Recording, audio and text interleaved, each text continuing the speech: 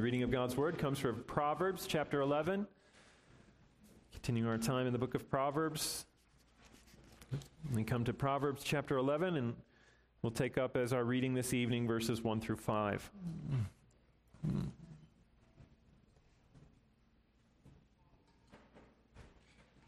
Proverbs chapter 11, verses 1 through 5. This is God's Word. A false balance is an abomination to the Lord, but a just weight is his delight. When pride comes, then comes disgrace, but with the humble is wisdom. The integrity of the upright guides them, but the crookedness of the treacherous destroys them. Riches do not profit in the day of wrath, but righteousness delivers from death. The righteousness of the blameless keeps his way straight, but the wicked falls by his own wickedness. Thus far, the reading of God's holy word. Join me in prayer as we ask the Lord's blessing upon the reading and the preaching of his word this evening.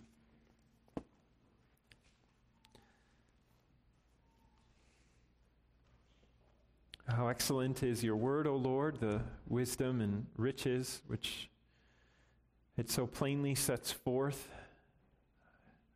are inexhaustible, Lord, unfathomable depths, for they truly reveal you, you who are infinite, eternal, unchanging.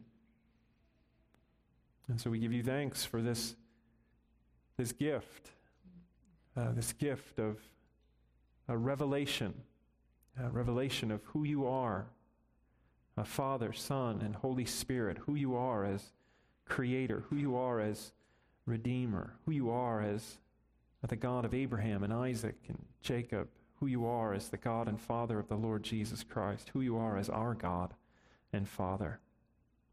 And so we pray that you would give us the ears to hear your word as children hear the voice of their God, their Father, as subjects hear the voice of their King, as disciples hear the voice of their Master, their Teacher, their beloved Rabbi. We know, Father, left to ourselves, we would harden our hearts. We wouldn't hear. And so we ask that you would give us the ears to hear and the eyes to see, and to see the excellencies of who you are on display in the Lord Jesus Christ, to glimpse his glory, the one who has appeared full of grace and truth. We pray, Lord, that as we see, you would build us up and you would strengthen us, that you would retrieve us, that you would correct us, that you would mold us, you would fashion us. Lord, do all of those things which you alone can do and which you're pleased to do by the wonderful working of the Holy Spirit. For we ask in Christ's name, amen. I took a slightly different approach to the catechism question this evening. Instead of reading the fourth commandment again, I took one of my favorite passages from Revelation chapter 1, one of the more important passages in the discussion about the Christian Sabbath, as a unique phrase appears there, as we'll see in a moment. But I'll read for us Revelation chapter 1, verses 9 through 11, and then once more we'll take up Westminster Shorter Catechism question 60, which you can find on page 972 in your Trinity Psalter hymnal, and I believe it still remains in the bulletin as well, if I'm not mistaken. But first, this is God's word. Lend your attention.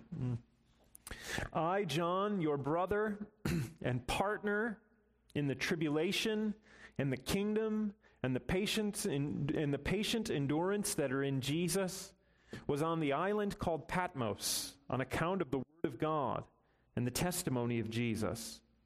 I was in the Spirit on the Lord's day, and I heard behind me a loud voice like a trumpet saying, "Write what you see in a book and send it to the 7 churches, to Ephesus and to Smyrna and to Pergamum and to Thyatira and to Sardis and to Philadelphia and to Laodicea." Thus ends the reading of God's word. And then question 60 asks, how is the Sabbath to be sanctified? The Sabbath is to be sanctified by a holy resting all that day, even from such worldly employments and recreations as are lawful on other days, and spending the whole time in the public and private exercises of God's worship, except so much as is to be taken up in the works of necessity and mercy. There's no accounting for taste, as the saying goes. I don't know if you've ever had anyone say that to you. I found it offensive, actually, at the time a person said it to me. It said that I like something, and they said, well, there's no accounting for taste. And I was like, I think that's an insult. I think. But I understand it. There is no accounting for taste in one sense, and I've tried to overcome this. I've tried to force myself to like certain things that I know are good to me, and I've made no progress. Cottage cheese comes to mind, as do sardines. But there is, from another angle, the plain fact that tastes do change. Perhaps you've experienced this. And we have a well-known phrase, an acquired taste. So you can acquire new tastes. I've experienced this as well. I never liked mushrooms. Now I do. I had a deep distaste for running. Now I like it in the broadest sense of that word. My appreciation for wine exploded suddenly upon me with absolutely no explanation whatsoever. I didn't like it, and then it was biblically good. In a sense, worship is an acquired taste. Left to ourselves, we have a taste only for sin and the vanity of this world. We have only a taste for death, though we convince ourselves that it's life. Perhaps you can remember that iteration of your life. Think back to your pre-Christian days, the things that you had a taste for, the fact that they were death, and the fact that you were utterly oblivious to it. Worship is an acquired taste. In the new birth, we acquire new taste. We suddenly have a taste for life. We have a taste for God. We have a taste for Jesus Christ and the goodness of God. Peter uses this very image, taste that the Lord is good. If you have tasted that the Lord is good. Worship is exercising that taste. Worship is feeding that appetite, feeding that palate. Now, there's a sense in which this is a binary. Either you have a taste for death or you have a taste for life. You're either dead or you're alive, to use the image of Scripture. But in another sense, if we've learned, there's also a sense in which we're growing in our appetite. I've had this impressed upon me in experiential ways. As a little baby, you have a little appetite, but you eat a lot.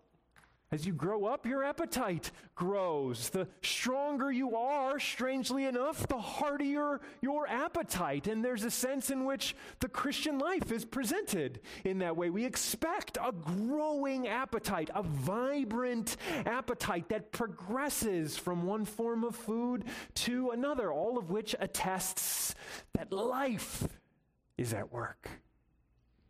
All of this gives a lovely angle on the Christian Sabbath, which we've been considering for some time now. If you're just joining us, I can regrettably tell you that we're in part 4, so I'm not going to answer almost any of the questions that you have about the Christian Sabbath, because they've already been answered in the previous 3 parts. But I can tell you that today we get to the main course, that the Sabbath is for worship. And that the new birth has a taste for worship. And that God, in his great kindness and goodness, continues to grow us in that appetite. The question states plainly, the principal acts that fill our day on the Sabbath are those of public and private worship, and in that order of priority. But first, I want to highlight what the Catechism teaches, namely it's that there is another place for another set of activities. We said that there's a place for rest, both from our toil, from our worldly labors. There's a sense in which we cease our recreations, those things which legitimately occupy the 6 days. We leave them off for the one. So there's a place for other things, the doing of other things, the taking up of other things. And so here we find yet another set of categories for what fills the Sabbath day. I don't know if you're familiar with these terms, the works of necessity and mercy. Did you hear them in the catechism? It says legitimately, we're engaged in the works of necessity and the works of mercy. Well, what are the works of necessity? What are works of necessity? Now, again, there's no strict list. We've already said that any sort of strict list or rigid blueprint from the day defies the spirit of the day in a very basic sense. We cited Turretin and Hodge on that matter. But generally, it means what is necessary. Works of necessity are those works which are necessary. The biblical example that the Catechism cites is found in Matthew 12, verses 1 and following. If you remember there, Jesus' disciples are plucking grain as they're walking, as they're following Christ, as Christ is on his messianic mission, as Christ is engaged in that work of new creation, as it were, as a new Adam. His followers are hungry. And so what do? They pick grain and they eat it.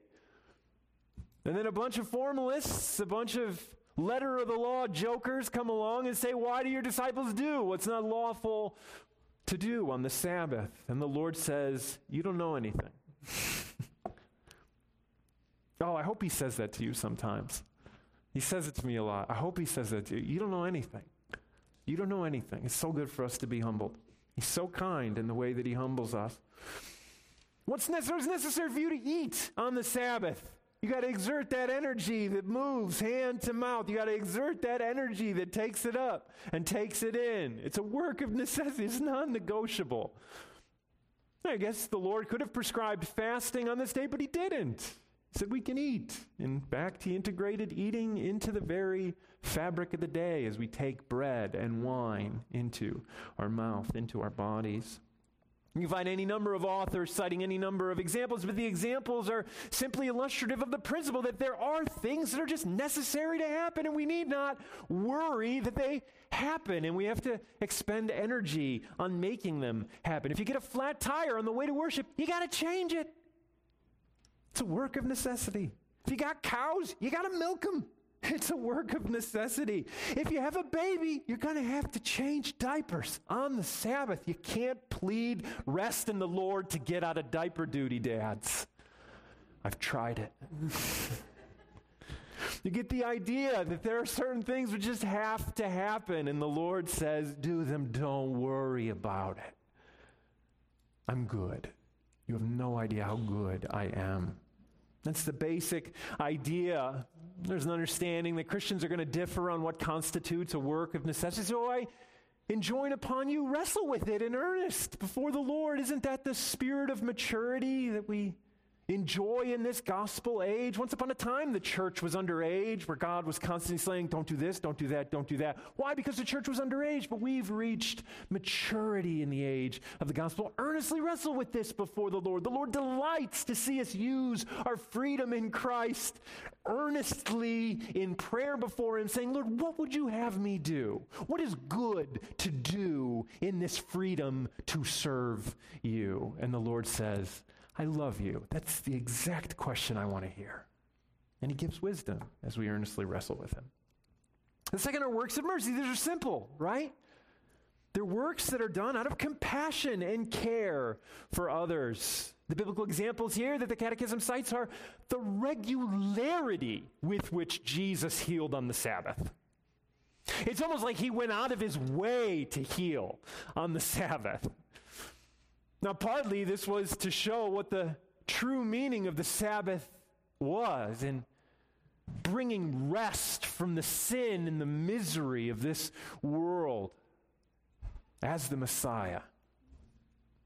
Tolkien seized upon this in this beautiful scene in Return of the King where I was totally lost on me and gone in the movie, which is why you shouldn't watch the movies. They're abysmal. You should read the book because Aragorn is a healer. I don't know if you've noticed it. There's a throwaway scene, but the king heals. He brings healing to all those who have been wounded in the war. There's a sense in which the world is plunged into a state of warfare, sin, and misery, and the king brings healing, and that's what the rest is. It's an anticipation of that great day when there's going to be no more sickness, no more disease, no more wounds of any kind, no more tears of any kind. The Lord, how fitting it is for me to do this on the Sabbath. He heals on the Sabbath, but his healings at another level were these remarkable displays of his mercy.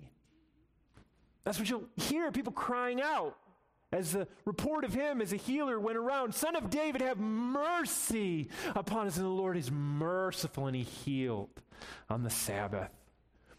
He asks, is it lawful to do good on the Sabbath? And it's a question that is intended to provoke, and the answer is plain, yes, it's lawful to do good on the Sabbath. And the church has always heard in that a reason to go visit the sick, to go visit the shut-ins.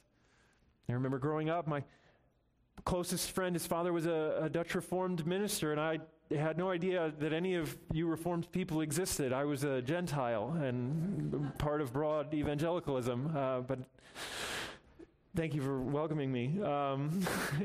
But his father would take him as a young man and go to nursing homes, and he would play his trumpet for these elderly folks who had very few visitors, and every now and then I would go along with them. And even then I was struck by it, struck by the loveliness of it, struck by the quaintness of it. And things like this have characterized the church's life as she's understood that this is a day that is appropriately filled with compassionate care for those who are in need in these ways. Again, all of this reflects the Lord's goodness, his mercy, the excellencies of our King who did these things par excellence during his ministry and now leads forth a band of imperfect followers, but who are truly engaged in similar work, acts of mercy, just as our Lord was merciful. But the true beauty of the day is plain, is it not? What sets the Sabbath apart? What crowns this day of rest? It's worship, beloved. It's worship. And the beauty of beauties is public worship.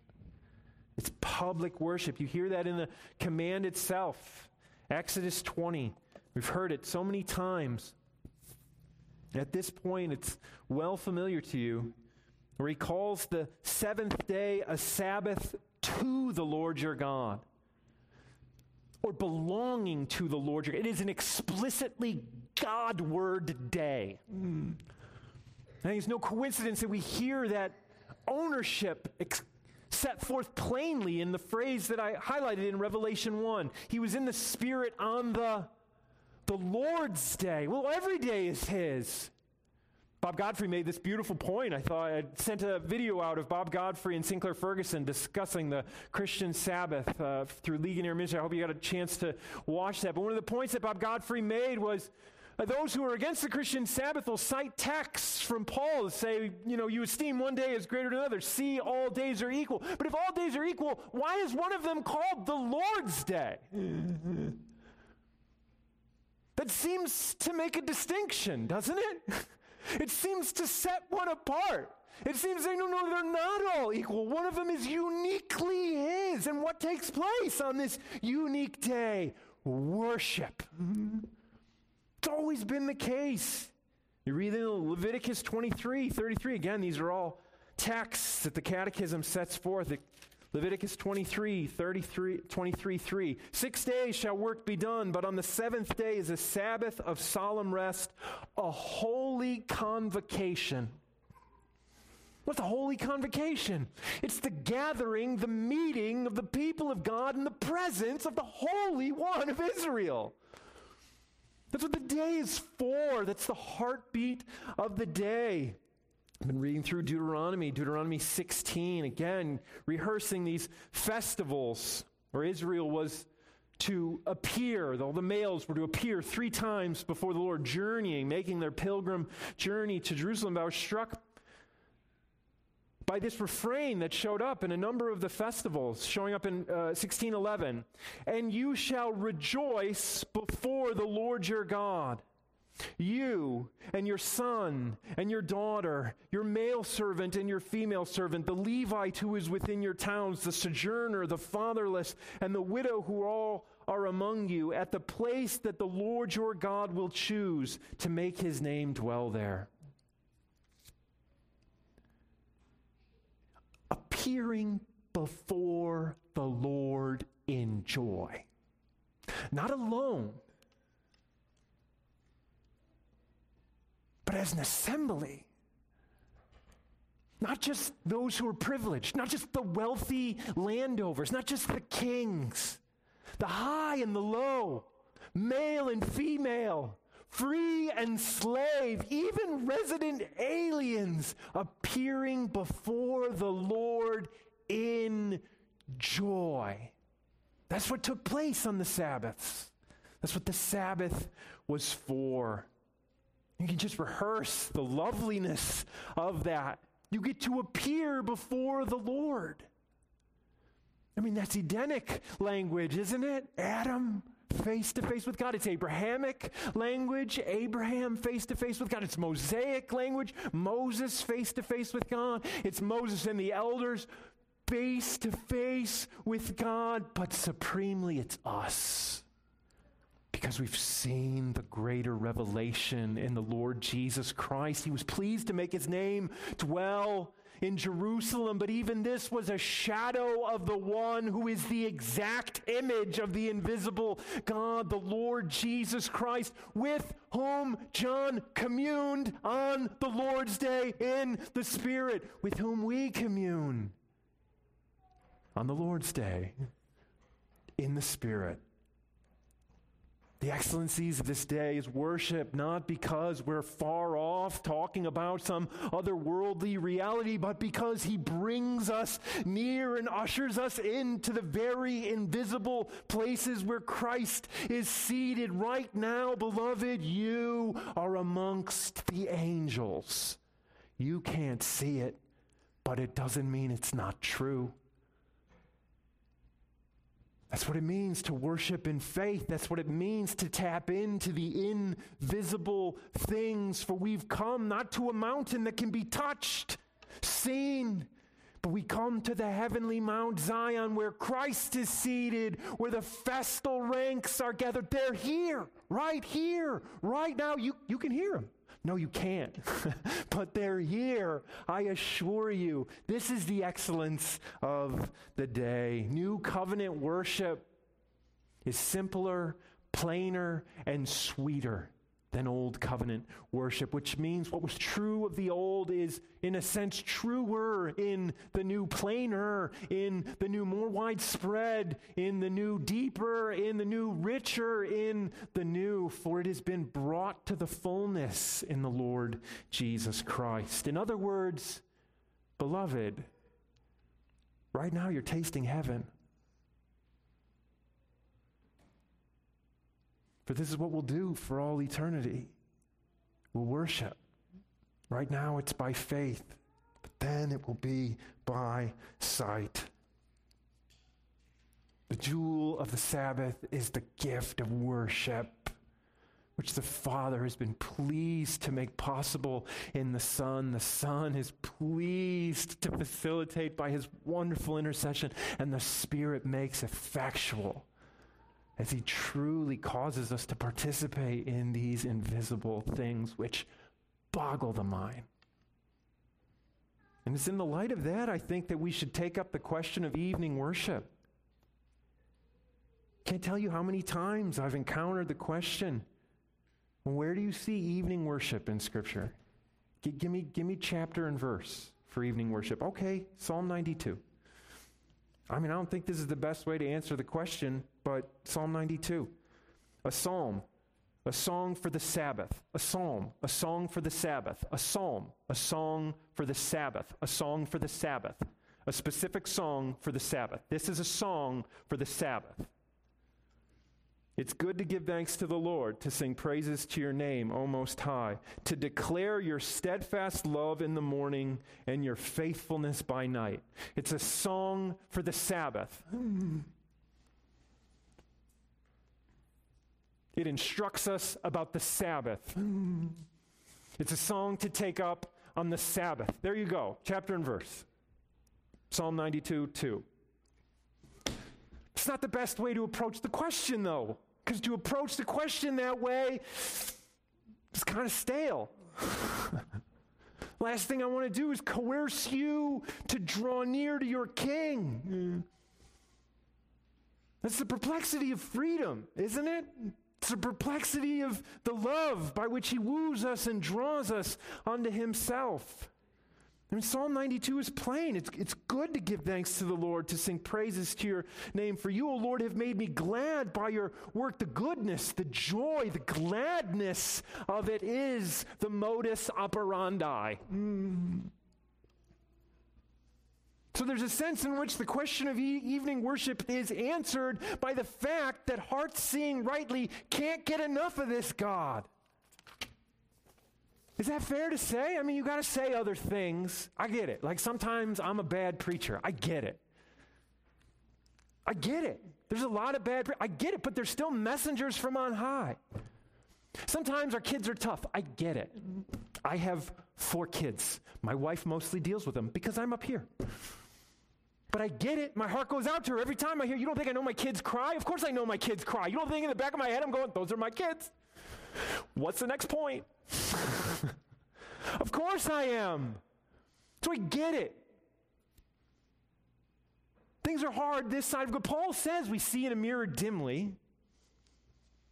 So there's a sense in which the Lord is so merciful, he's so kind, he's so patient, he's so good, that even our dim-sightedness, in terms of the excellencies of what he puts on display, when he calls us into his presence to receive of his bounty week in and week out, and we hear that and say, nah, even that is met by his patience. Wow, he is good. Is he not? So for your Christian life, even if you love evening worship, how long did it take you to get there? You didn't come out the Christian womb going, can't wait to go back to church on Sunday night. Chances are you said, I got to go back to church on Sunday night. Chances are you just heard about evening worship coming to this church because nobody does it anymore. And guess what? The Lord is still good. The Lord is still kind. But if on some level the heart doesn't crave worship, then we either have a lot to learn or we're still waiting for the eyes to see rightly. Because as we said before, this is heaven, beloved. Hearing from our God, the rehearsal of his glory, taking up the song of the Lamb, rejoicing in the redemption, which is visibly on display in the fact that you're not the only redeemed person, but his glory is magnified in as many sinners as there are who are brought to glory. If there's no taste for that on some level, all other things being equal, then you either have a lot to learn or we're still waiting for a work of grace in your heart. I mean, read Acts 20. Read Acts 20, verse 7. Acts 20, verse 7. On the first day of the week, when we were gathered together to break bread, Paul talked with them, intending to depart on the next day, and he prolonged his speech until midnight. You tell me what sense you get from that text. Is that a, how long we got to be here kind of feel that you get from that text? Is that a, do we really have to come back again kind of feel? No, that is the feeling that you get when you are with a best friend and the time flies. It's the feeling you get when you see a day of loveliness on the horizon with the closest companions over food and drink, and you are waiting for it, and you know it's going to be amazing, but at the same time, you're like, I know it's going to be over as soon as it starts. It's the feeling you get in the halls of Elrond. You don't want to go to sleep because you don't want the songs and the stories to end.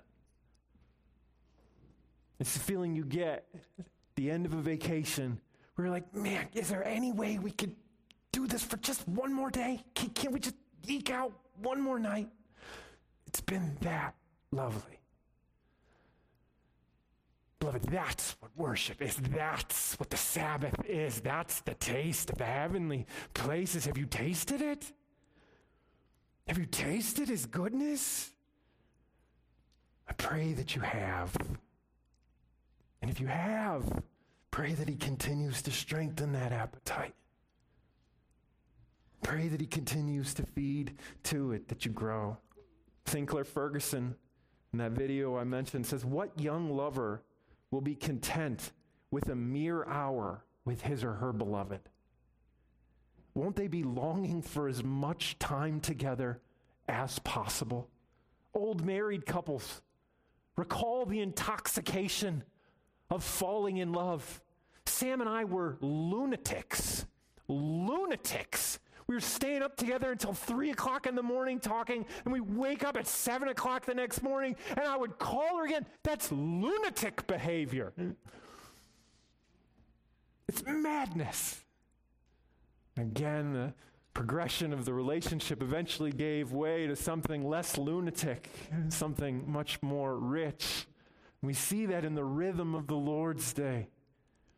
See that in the sustainability of the Lord's Day, the pattern of the Lord's Day, where we're taught to meet with our God on this day of rest and worship as he refreshes us in the cup of his love, in the bread that does not perish, as he rehearses for us that peace which has been purchased for us by the Lamb of God who takes away the sins of the world, as he rehearses for us his glory on display in the salvation of sinners and the hope of new creation which has already dawned in the resurrected Christ. Beloved, these things are wonderful things. Just because you've heard them before, don't let them get stale. Pray for that too. Pray that such things will never grow stale. The Israelites complained about manna. Think about that. We've got that in us. Pray that the Lord would never, ever let our hearts grow disinterested in such otherworldly love rehearsed for us. We talk about private worship as well, adorning the day and filling our time. Morning and evening worship takes place 2.5 hours. Sometimes I go long. In the spirit of this sermon, don't apologize. But that still leaves a good portion of the day. So having established that certain things are welcome on this day, like physical rest and works of necessity and mercy, and having established that morning and evening worship is so fitting and good and right and a gift from our God, it still leaves a good portion of the day to be taken up, doesn't it? And what do we do here? Well, again, we can look at Revelation 1 and see that in many ways John was worshiping in private. John was alone. I was alone on Patmos. Again, more is going on, but less is not going on. That's what he says. I was on an island called Patmos. I was in the Spirit on the Lord's Day, and I was communing with the Lord. There's a loveliness to the personal communion that we can have with our King. Now, make no mistake, there's a unique display of his glory in the public assembly. We've gotten this exactly wrong as American Christians in terms of the order of priority. We prioritize the personal and make the corporate secondary. No.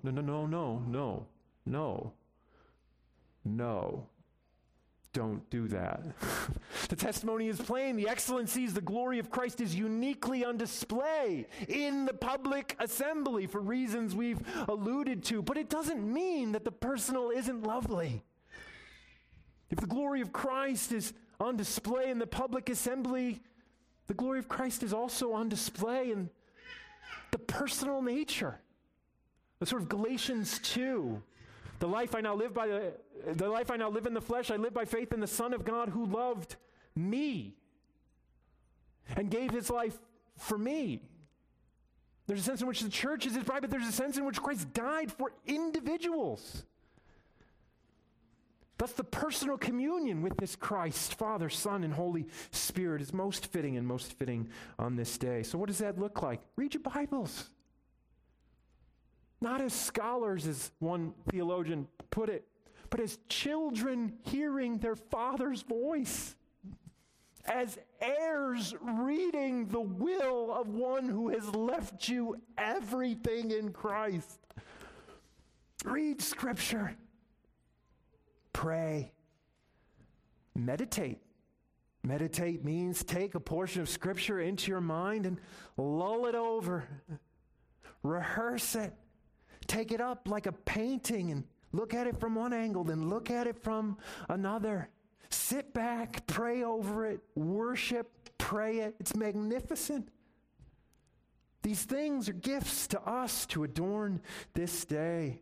What about conversations about worship? I think the place of the fellowship of the saints is remarkably fitting on this day. Have one another into each other's homes. Share meals with one another. How did the Lord speak to you through his word this morning? I know he's speaking to you because he says he's going to speak to you, and he only ever does what he says he's going to do. How did the Lord speak to you through his word, read, prayed, preached? How did he speak to you? Don't ask, what did you think about the sermon? Evaluated, rise up like you're some sort of critic, scrutinizing everything that the minister does. No, that's a nonsensical way to approach the true and living God. You come under the word. You assume that he's going to do what he says he's going to do, which is address you to the heart, and you ask questions along those lines. How did he speak to you? How did he challenge you? How did he rebuke you? How did he reprove you? How did he correct you? How did he retrieve you? How did he encourage you? How did he nourish you? How did he strengthen you? Those are the things we know he's doing because he says he's going to do them in his word. Ask those questions on the Sabbath. They're remarkably fitting. And don't be surprised if you find the Lord's blessing attending them. There are two miscellaneous things I want to address before I close. The first is, this is such a rare approach to the day, observing the Sabbath. It's a minority approach, even though it's the majority position in history, at least in the Reformed churches. How should we view those who disregard it? How should we view those who have absolutely no appetite for these things? In humility. That's how. Recognizing that you have a relentless penchant for self-righteous Pharisaism. Recognizing you have a relentless penchant to overlook how patient the Lord has been with you in your very slow Christian growth. That's how. Paul says essentially the same thing in Romans 14.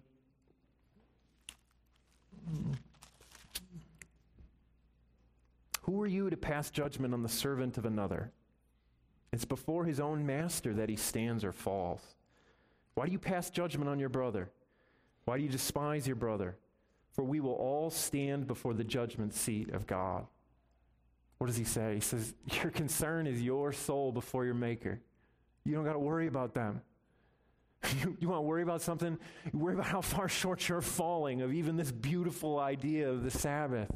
You worry about how far short you're falling of all these things. Worry about how gracious the Lord has been to you in so many ways that you're prone to overlook. Worry about how merciful Christ has been to you as you've entangled yourself time and time again. You worry about that, and you let him worry about them. That's what he says. In humility, recognizing we have all received mercy beyond fathoming. And the last point under the miscellaneous matters is, what about our children? They can't observe the Sabbath in the exact same way as we can, and they seem to have different needs than we do. I think there's a number of very basic things that we can pass on to them. We teach them that today is different. Just that general point, I think, is a massive start. It is the Lord's Day. It's not like the 6. It's different. We come to worship. We meet with our God. We fellowship with our church family. And as you continue to set those things before them, it's going to have an impact. You can ask them about the sermon as they get a little bit older. What did you hear today? Did Michael reference Tolstoy? You'll be surprised at how much they catch, even though it doesn't appear that they're listening. I'm constantly amazed at how much children retain, even though at the time they give no indication that they're really tuned in. And the last is appropriate books.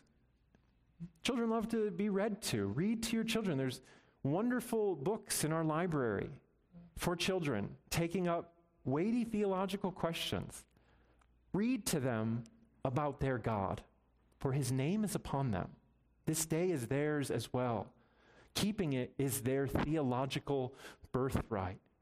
And it falls upon us to pass along this beautiful gift of communing with our God and receiving of this day the way that our resurrected King intended it to be received. May he grant us his grace that we may carry out such a high duty. Let's pray.